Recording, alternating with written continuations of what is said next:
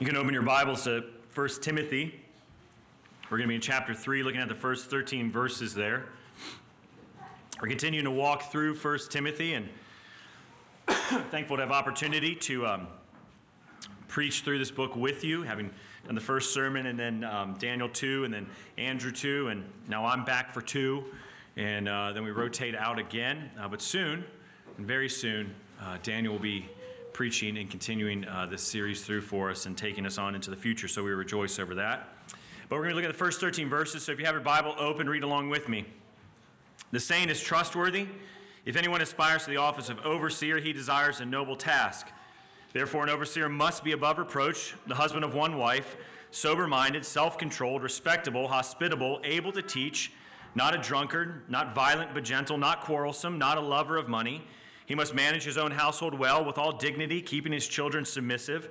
For if someone does not know how to manage his own household, how will he care for God's church?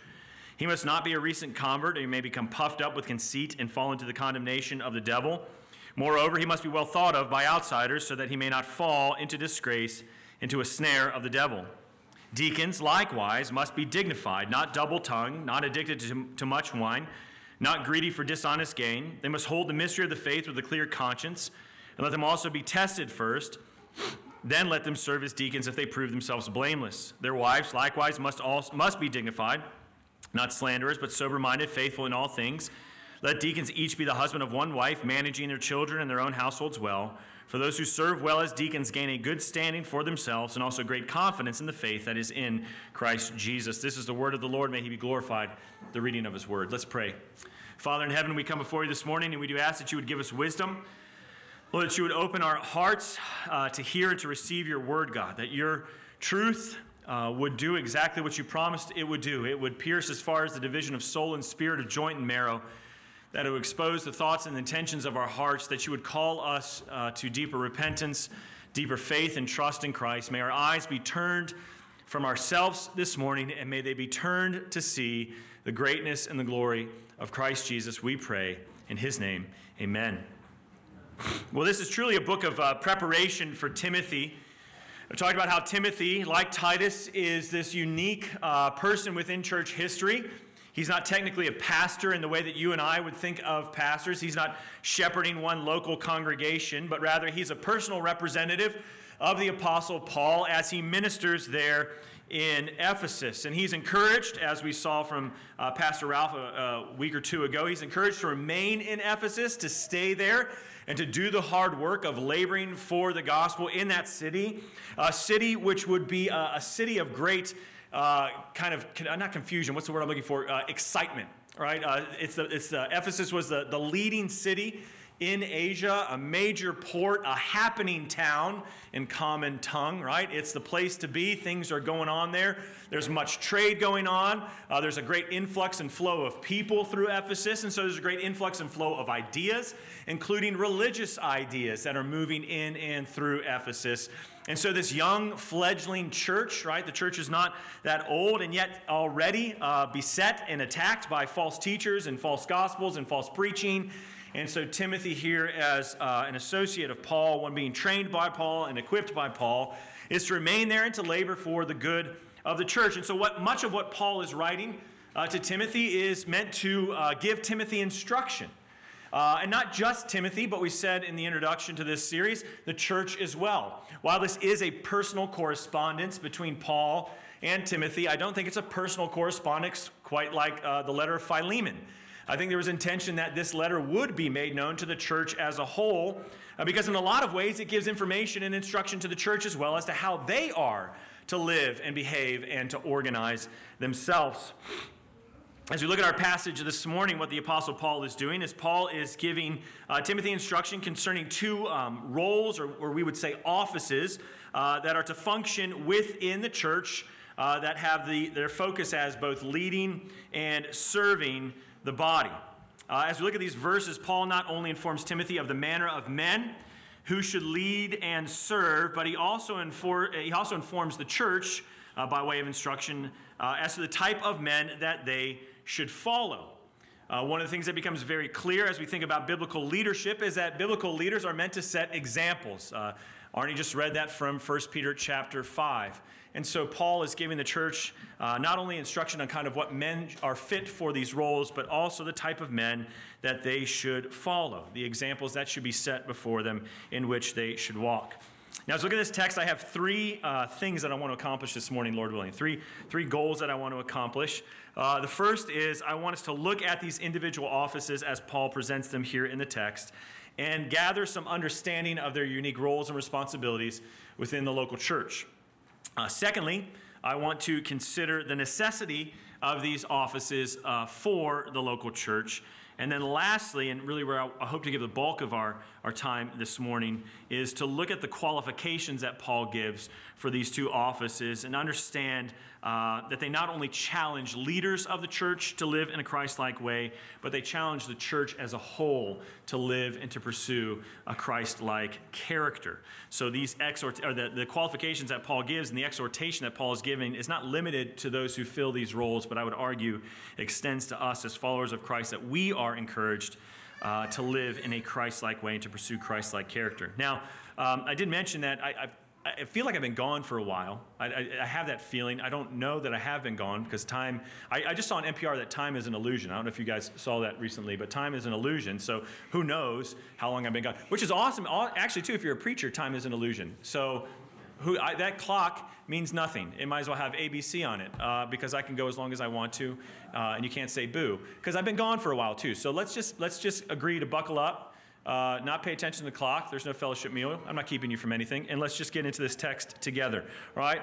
So the first here, Paul in this passage, verses 1 through 13, he defines two offices or roles or functions that are to be in play in the local church, each with unique responsibilities. As we look at verses 1 through 7. Paul addresses the office of overseer, and then in 8 through 13, Paul addresses the office of deacon. Now, it is true that throughout the history of the church, there have been different understandings and kind of applications of these two roles, but one thing that is consistent is that these two roles are there. These two roles are presented, and these two roles were present from the very beginnings of the early church down to today. So we want to consider first the role of overseer. As we look at verses 1 through 7, Paul introduces this office of overseer, and we quickly learn that overseer is a position of leadership within the church, right? That should be clear from the very title that Paul uses here, right? To be an overseer is to oversee something, right? One can't be an overseer if there's nothing to oversee. One can't provide oversight if they don't have something to which they are to provide oversight for. Now, Paul, outside of Timothy, he uses this word in two other places in his writings. He uses it in his introduction to the church in Philippi. So that in Philippians 1:1, we read, Paul and Timothy, servants of Christ Jesus, to all the saints in Christ Jesus who are at Philippi, with the overseers and deacons. And then he uses it in his pastoral letter to Titus in chapter 1, verse 7, where he says, for an overseer as God's steward must be above reproach. Now, what we find as we consider the use of this word throughout the New Testament is that this word is used in the New Testament interchangeably with a term that we tend to be more familiar with here, and that is the word elder. We see that in two places in particular. We see it in Titus chapter 1, and we see it in Acts 20. So in Titus chapter 1, verse 5, Paul commands Titus to appoint elders in every city. In fact, he says to him, this is why I left you in Crete. I left you in Crete so that you would go and you would appoint elders in every city. And then as we already saw in verse 7, Paul speaks of the qualifications of an overseer. He says, for an overseer as God's steward must be above reproach. So it's clear in Titus chapter 1, I don't think Paul is speaking to two different roles or functions within the church, but instead is referring to the same role, or we'd say the same office, that of overseer or elder. I think this is further confirmed as we go to Acts chapter 20. In Acts chapter 20, in verse 17, Paul calls for the elders of Ephesus to come and meet him. And so Paul is on his way to Jerusalem He knows he's going there to face trial. He knows this is probably the last time he will see these brothers in Ephesus, and so he calls them to himself, and he begins to exhort them and to encourage them to continue in the ministry in which they have, using himself as an example to them. He says, you know how I exhorted you day and night with tears. I pled and I taught and I took nothing from you. And Paul's speech to these elders of Ephesus reaches a climax of sorts in verse 28. So that where in Acts 20:28, Paul strongly exhorts the elders by saying, pay careful attention to yourselves and to all the flock in which the Holy Spirit has made you overseers to care for the church of God which he obtained with his own blood. So twice in Titus and in Acts, the word overseer is used in this seamless conjunction with the word elder. Right, so the conclusion that we can draw from the New Testament is that an overseer is an elder, which in turn is a leader or a pastor over the congregation. This helps us to better understand what the responsibilities of an overseer are. Right? In short, overseers or elders are called to lead the church. Or we could say probably more biblically, they are called to shepherd the congregation. We saw Peter say this in 1 Peter chapter 1 there that Arnie read from this morning. They are called to care for, to shepherd the flock of God that is among them. Of course, this whole entire imagery of sheep and flock, shepherd and flock, runs through the whole of God's revelation. We heard it from Ezekiel chapter 34, where God calls out the shepherds of Israel. And then I really wanted to read that whole chapter, and maybe we should have read that whole chapter, because if you know that chapter, it's absolutely beautiful what God says. What does he say? He says, therefore I will shepherd my sheep. I will come and shepherd and care for my people. And so this idea of the people of God being his sheep and God himself being a shepherd runs throughout the whole of the scriptures. And so we see in the New Testament that God has appointed what we would call under shepherds who have the responsibility to shepherd the flock of God under the shepherding of Christ Jesus. And the way that the elders or overseers shepherd the flock is by leading, feeding, and protecting the sheep. Right, overseers lead both by example and through the preaching and the teaching of the word. They feed the sheep by providing sound instruction from the word of God. Time and time again, Paul exhorts Timothy to preach the word in season and out of season, to be a worker who rightly handles the word of truth, to stand for truth and stand against false teaching. And so shepherds or overseers, they lead, or they feed, I should say, through sound preaching and teaching of the word of God. And then they protect the sheep by protecting the sheep from false teaching, whether that comes from outside the church or from within it.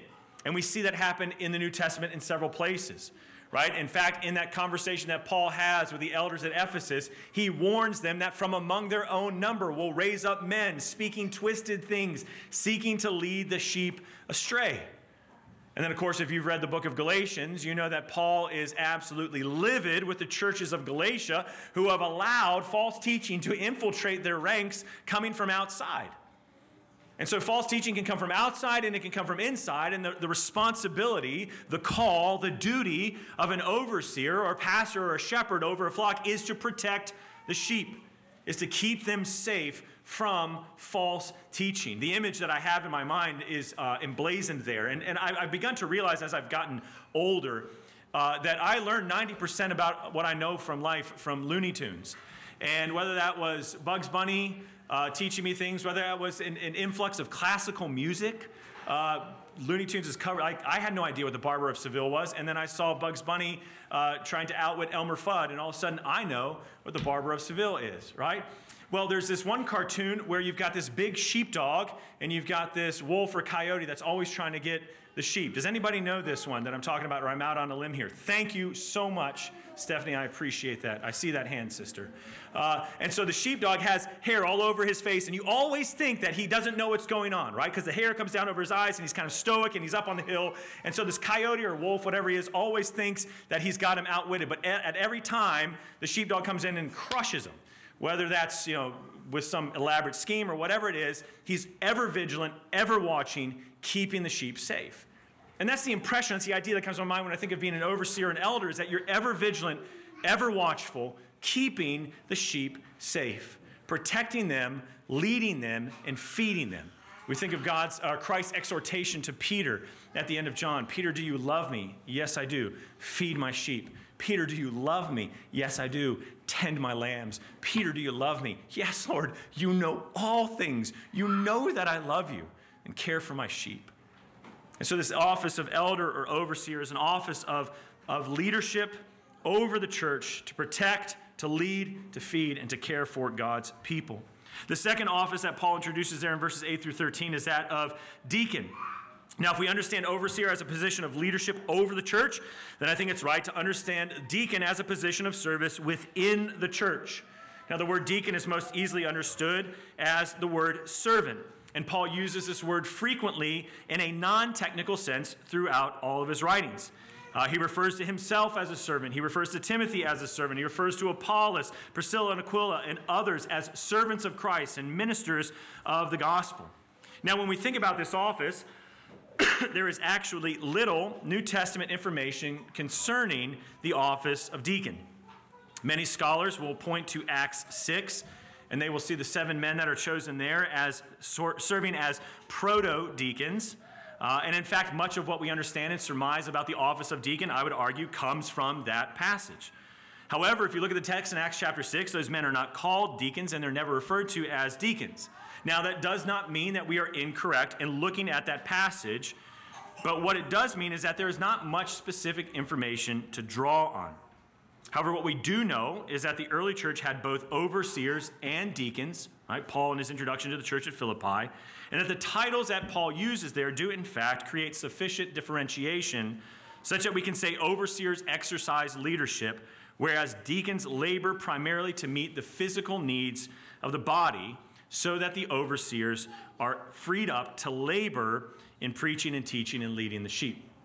And so Paul presents these two offices as he's instructing Timothy, as he is, and as he says in just a few minutes, telling him how people ought to live and behave in the house of God, which is the church, right? And so he's telling Timothy that there's these two offices that are going to be there for the good of the people. There's the office of overseer and there's the office of deacon, each with unique roles and responsibilities to meet the needs of the congregation. And so that leads me to my second point this morning, is that I want to consider real quickly the necessity of these offices. We might begin to think that these are not necessarily things that need to be present in order for the church to be the church, but I would argue that the Bible clearly states that these offices do need to be present in order for the church to be the church, or to be, let's say, a functioning, healthy body. Paul communicates the necessity of overseers with the very first words of verse 1. Look at verse 1. Paul says, the saying is trustworthy. This short intro here, the saying is trustworthy, is a phrase that Paul uses exclusively in the pastoral epistles. And it is used to underscore the importance of the truth of what is to follow. It gives the instruction that is coming a sense of seriousness and gravity, such that we are called to pay attention to what Paul is saying here. So the appointment of overseers is not simply an issue of pragmatic wisdom to ensure that things are going the right direction, but it is one of biblical necessity. Right? Paul makes this clear, as we said, in Titus chapter 1, his other pastoral epistle, where he writes to Titus, and he says, this is why I left you in Crete, so that you might put what remained into order and appoint elders in every town as I directed you. Right? For Paul to say that there were things that remained to be put in order is to say that there was something lacking in those churches such that it needed to be set right. And what was lacking and what needed to be set right is Titus needed to go and appoint biblically qualified leaders to shepherd those congregations. Paul could not leave them leaderless. Paul would not leave them leaderless. And he sends Titus, as his personal representative to go and appoint those leaders. The church needs leaders. It needs elders. It needs overseers. It needs pastors. In fact, Paul speaks in Ephesians of such men as gifts which Christ has given to his church for our maturation. Now, the truth is, sometimes we want to push against that. I would argue that at the root of all of us is this desire to be our own leader, to be our own shepherd, to be our own king. The lie that Satan promised in the garden is a lie that is still whispered in our ear every day. You shall be like God, meaning you shall be your own God. You shall run your own show. You shall say what you are to do. Now, the thing is, everybody loves, well, let me be cautious. Everybody likes leadership or will tolerate leadership until leadership starts to press on you. right? Everybody loves the boss who leaves them alone, right? The boss who just kind of sets you free and then never bothers you again. Nobody likes the boss that's constantly on you, or in fact comes to you when you've done something wrong and calls you out for that thing. And that happens in the church oftentimes. People are willing to tolerate leaders, elders, overseers, pastors, until we come and we push on certain things in your life. And we say, hey, brother, sister, this thing right here, this is out of whack, this is out of line, right? I've been doing ministry, I've been in ministry long enough to encounter multiple situations like this. I think I shared one time, and I could do this because it was in another country, so it doesn't really matter, but when I first went to this church in Korea, I encountered a guy who was a Judaizer as we're preaching through Galatians. Right? As we're preaching through the book of Galatians, there's a guy in our church who's going around telling people they need to keep the dietary law if they really want to follow Jesus. And so, like, my first week in ministry in Korea, I have to go confront this guy who's calling me antinomian and anti-Semitic, which is kind of interesting. And I had to push on him and say, listen, you either shut your mouth or you leave. And he decided to leave. Right? And everybody wants a leader or wants a shepherd, wants a pastor until the time comes when we need to push on each other. We need to press on each other. We need to encourage each other. We need to exhort each other. We need to hold each other accountable. But the truth is, we need that. And I'm speaking as an elder, and I'm saying that even as an elder, I'm not above the other elders in that if I get out of line, if I get out of whack, I need men over me to call me out, to speak into my life and to say, brother, we love you, but you're out of whack here. You're out of line here. You're out of pocket here. You need to repent. You need to walk in righteousness. We need that. Christ knows we need that, so he gifted men and he gave men to his church. Paul knows the church needs that. So Paul's not just running around planting leaderless churches. Paul is laboring to ensure that the churches he's planting have biblically qualified leaders over them to shepherd them, to care for them, to pastor them, to feed them, to lead them, and to protect them. So churches are not churches if they're not being led by godly and biblically qualified and called men. Likewise, the necessity of deacons is communicated simply by the fact that Paul defines this position. Paul goes to great lengths to define this position, to include it in this exhortation to Timothy, and so we would argue that deacons are a necessary part of church leadership as well. Not to mention, again, what we read in Acts chapter 6. The 7 men that are chosen are necessary for the function of the church to ensure that the needs of the church are met. And so for a church to be healthy, to be as healthy as it can be, it requires both overseers and deacons to lead and to serve the body. And so we see the roles, we see the responsibilities, we see the necessity, and now we can give the next 45 minutes to the qualifications. So the last thing I want to look at now is the qualifications that Paul gives or outlines for these offices. And we're going to look first at the office of overseer. So look with me at verses 1 through 7 again. Excuse me. Paul writes, "This saying is trustworthy. If anyone aspires to the office of overseer, he desires a noble task. Therefore, an overseer must be above reproach, the husband of one wife, sober-minded, self-controlled, respectable, hospitable, able to teach, not a drunkard, not violent, but gentle, not quarrelsome, not a lover of money. He must manage his own household well, with all dignity, keeping his children submissive. For if someone does not know how to manage his own household, how will he care for God's church? He must not be a recent convert, or he may become puffed up with conceit or fall into the condemnation of the devil. Moreover, he must be well thought of by outsiders so that he may not fall into disgrace, into the snare of the devil." Just want to speak real quickly about that. Paul mentions the condemnation of the devil, and he mentions the snare of the devil. I would argue the condemnation of the devil is pride. What condemned the devil in his sin was pride. And so recent converts who are elevated to a position they should not be in are susceptible to falling victim to pride. Pride filling their hearts and therefore falling under the condemnation of the devil. The snare of the devil, I would argue, is the temptation and sin which so easily entangles us and ensnares us. And so there's a warning against pride and there's a warning against temptation there at the end. But looking at this office first, what we notice is that in verse 1, the kind of initial qualification that Paul gives for the office of overseer is a desire to do that task. In verse 1, Paul says, if anyone aspires to the office of overseer, he desires a noble task. Now that word aspire, right, means to strive for something, to reach out after that thing. Right? The office of overseer is not one that should be forced upon a man, but one that he himself desires to do. A good overseer is one who runs to the position and not away from it. one who desires to be in that role of responsibility. Let not many of you become teachers, brothers, knowing that we're held to a higher standard. Not one who runs from it, but one who runs to it. This finds support in what Arnie read from 1 Peter this morning, where Peter says that an elder or an overseer is one who serves willingly, not under compulsion. This is an interesting thing because for many of us, we don't think about the idea of being forced to do something, maybe especially within leadership of the church, but I teach this in Africa. We go over this text in Africa, and you'd be surprised how many men are pastoring churches because their pastor told them they should be a pastor, right? So you ask them, hey, tell me about how you got into ministry. And they're like, oh, my pastor had a vision, told me I should be a pastor, so now I'm a pastor. And you kind of go, well, do you want to do this work? Like, are you eager to do this? Do you like to do this? And it's almost not a category that kind of comes into their mind. They're just kind of like, well, I was told to do it, so I do it. And I have to push back that a little bit against them with them and say, hey, brother, like the first qualification Paul gives here is that you want to do this. Like you're aspiring to this thing. You see that responsibility. You see that role. And in seeing it, you want it. You long for it. You desire it. You're reaching out after it.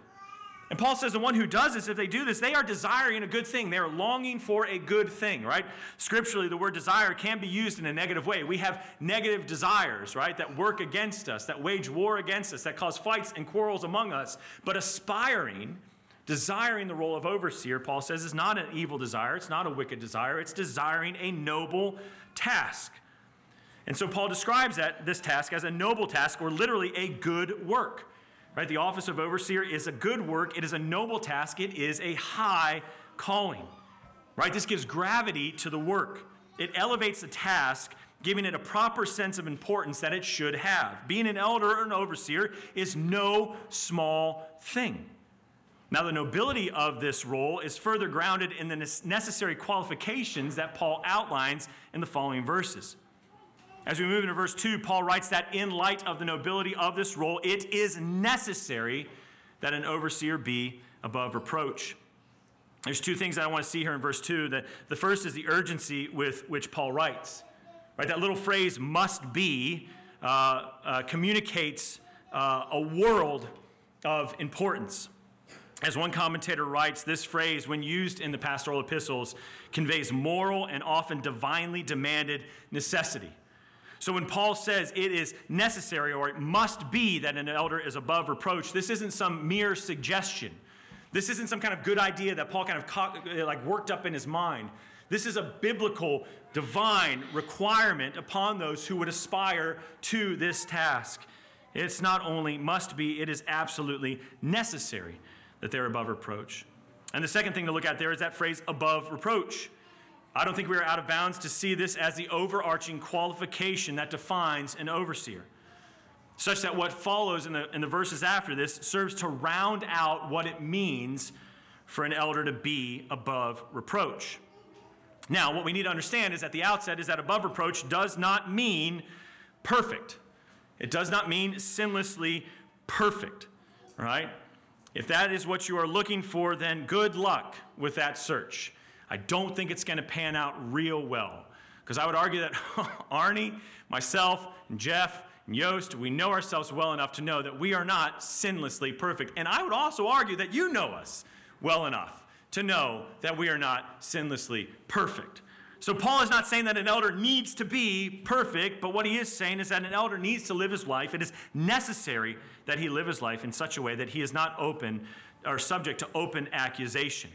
Right? He lives in such a way that his life exemplifies Ephesians chapter 4, verse 1, walking in a manner worthy of the calling to which we all have been called.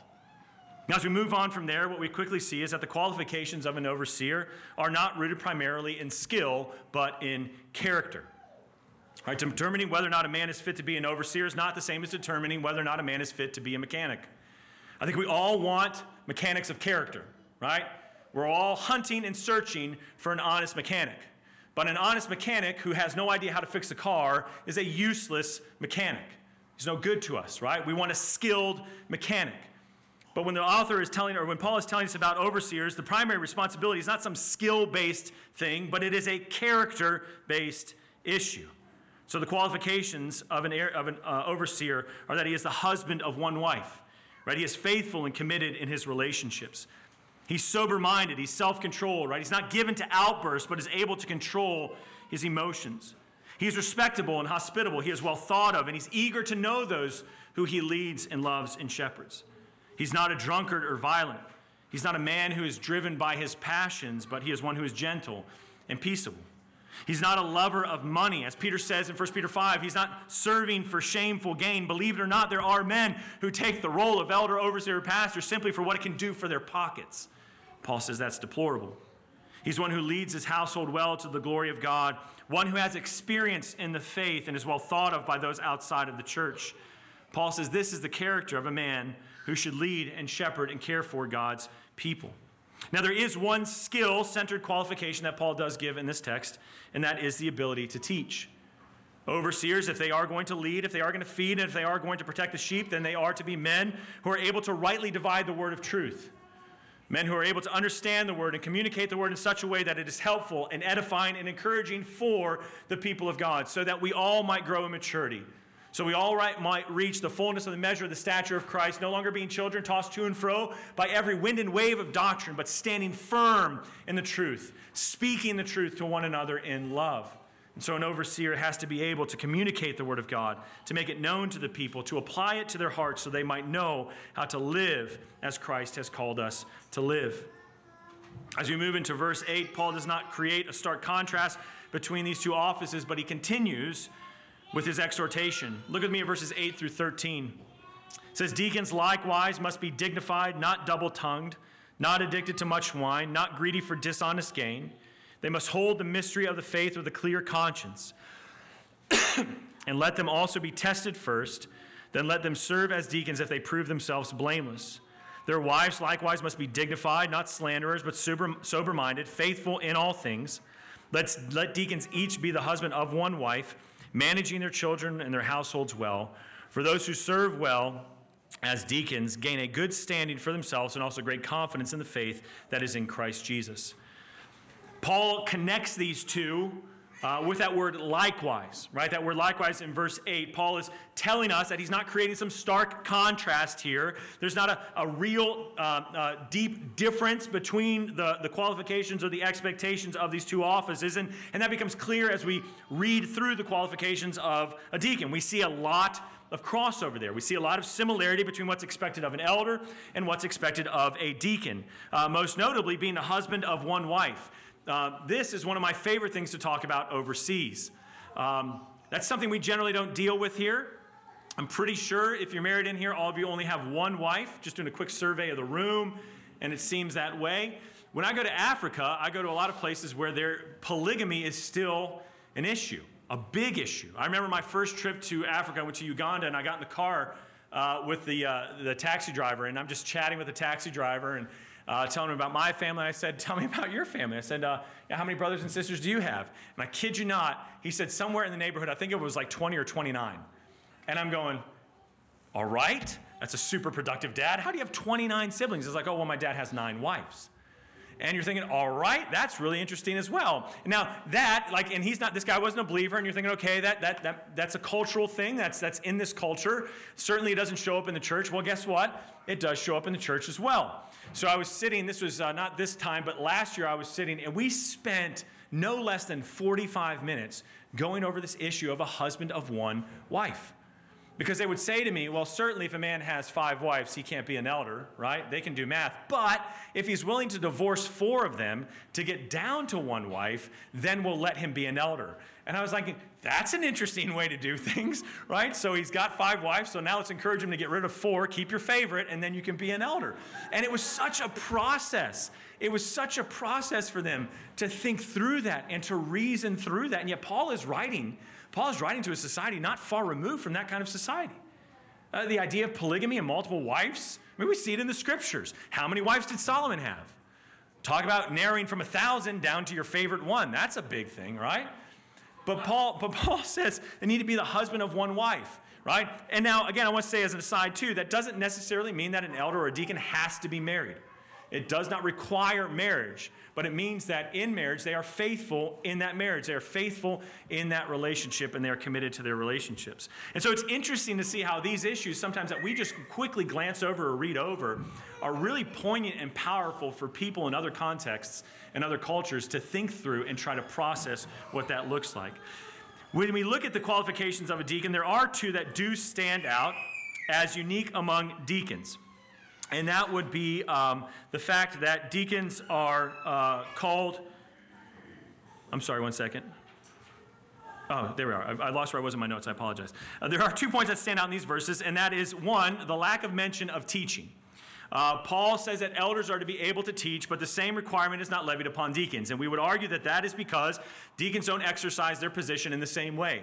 Elders are called to exercise their position mainly through the preaching and the teaching and the administration of the word of Christ, whereas deacons are called primarily to exercise their ministry within the acts of service to the body. The second is that with deacons there is mention of the wives. Paul says in verse 11, their wives likewise must be dignified, not slanderers, but sober-minded and faithful in all things. This verse receives different understanding or what's the word I'm looking for? Interpretation in different contexts throughout history. I think one of the easiest ways to understand it is the reason Paul addresses the wives of deacons is because it's far more likely that the wives of deacons would be involved in the ministry of their husbands than the wives of elders would be involved in the ministry of their husbands. If Paul in the church says that the office of elder or overseer is reserved for men, and they are called to be the primary leaders and preachers and teachers in the church, then it makes sense that Paul would address them directly. And if deacons are not leading through the preaching and the teaching of the word, but are meeting the needs of the people, are addressing the physical needs of the people within the church, then it makes sense that there would be times that their wives are brought into that ministry, are a part of that ministry, and their wives likewise must be examples of Christ-like character as well. And so as we look at these two offices, the qualifications together paint this picture of men who are called to set examples of Christ-like character as they carry out their ministries within the church. And so what I want to just address as we close this morning is that these qualifications, as we read through them and as we heard them, there is nothing in these verses that is unique to elders and deacons alone. Sometimes we get the idea maybe or the impression that elders and deacons are called to be kind of like these super Christians who are kind of like, they're the five-tool players who are knocking everything out of the park, and they're just kind of like these people that are on another level from everybody else. But the reality is that everything an elder is called to be, everything a deacon is called to be, is what the church is called to be. We are all called in Christ Jesus to be above reproach. Right? That's not a unique qualification for an elder. The way that it's unique in the life of the elder is that the elder is called to be an example of that, right? The author of Hebrews writes in Hebrews chapter 13, he says, consider the life of your leaders. Look to your leaders, consider their life, and imitate their faith, imitate their way of living. Leaders are meant to primarily set this example before the church of what it looks like to pursue Christ Jesus. And in doing that, the best leaders are continually pointing away from themselves and pointing all of us to Christ Jesus. Like, my role as an elder and overseer is not for you to gawk at me, as handsome as I might be. My wife hates the hair. I told her I was going to get a haircut soon. So for all of you who are lamenting it as well, it's coming soon, right? But it's not to drive attention towards me. It's to drive attention towards Christ, who Peter himself calls the shepherd and overseer of our souls. So the qualifications that Paul gives here are meant to be exemplified in leaders such that together all of us see what it looks like to pursue Christ, and all of us are having our eyes pointed continually to the greatness and the glory of Jesus Christ. That's why it's so important that Paul communicates that to Timothy. That's why it's so important that Paul communicates this to the church. That's so important that we read it and we understand it and we know what the expectations are, because we're not meddling with little things here. Right? We're dealing with the heart of the gospel. We're dealing with the beauty and the glory of Christ Jesus, that as the church is doing what it's called to do, as the church is led as it's called to be led, as the church is serving as it's called to be served, what's happening is not that we are being glorified in that or we are being exemplified in that. What's happening is Christ is being glorified in that. That's why it's so vital what Paul is saying here. I want to read you something from Ephesians that will hopefully shape our thoughts and our understandings here of what God is doing in the church. And this understanding this, ma'am, could you please get your baby to stop crying? Some people, when we read this and when we hear this, what's funny is if anybody watches this later on like YouTube or something, like, that guy is horribly mean. It's my wife. I was just joking with my wife. We need to have, I think we need to have a proper understanding of what God is doing, okay? With it. Look around the room real quick. This is the church, right? Paul's giving Timothy instruction about the church, how the church is to be led, how it's to be served, how it's to be shepherded, right? And sometimes we become rather myopic.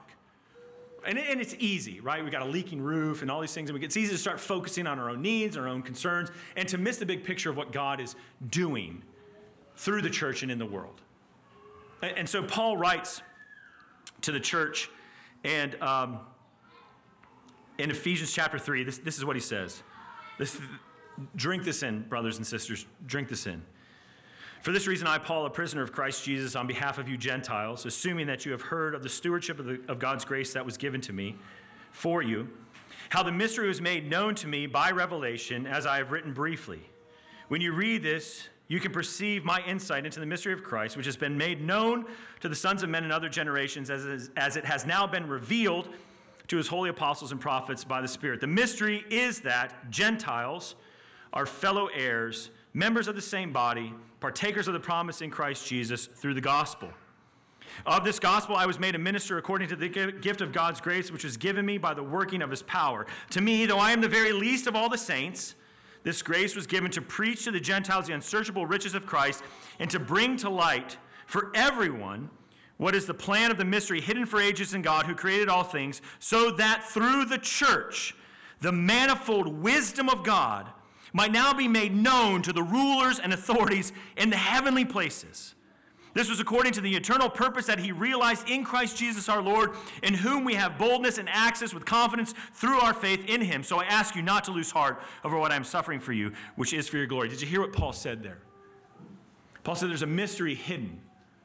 A mystery hidden that now God has made revealed. It was there. The truth was there. It was hidden. It was cloaked. It was disguised. And now God's revealed it, and he's made it fully known. He's pulled back the curtain to show the greatness of what he's doing. And the greatness of what he is doing is that Gentiles, we are now fellow heirs with Jews in Christ Jesus, brought into the body, right? Brought into the body. So there's now one new man, as Paul says earlier in Ephesians chapter 2. There's now one new man in Christ Jesus, both of us reconciled to God through Christ Jesus, because Christ, through the cross, has broken down the wall of hostility. He's broken down that anger, that animosity. He's brought us together. And now, what is God doing with this one new man that Christ is unified and that Christ is brought together in the church? What is God doing?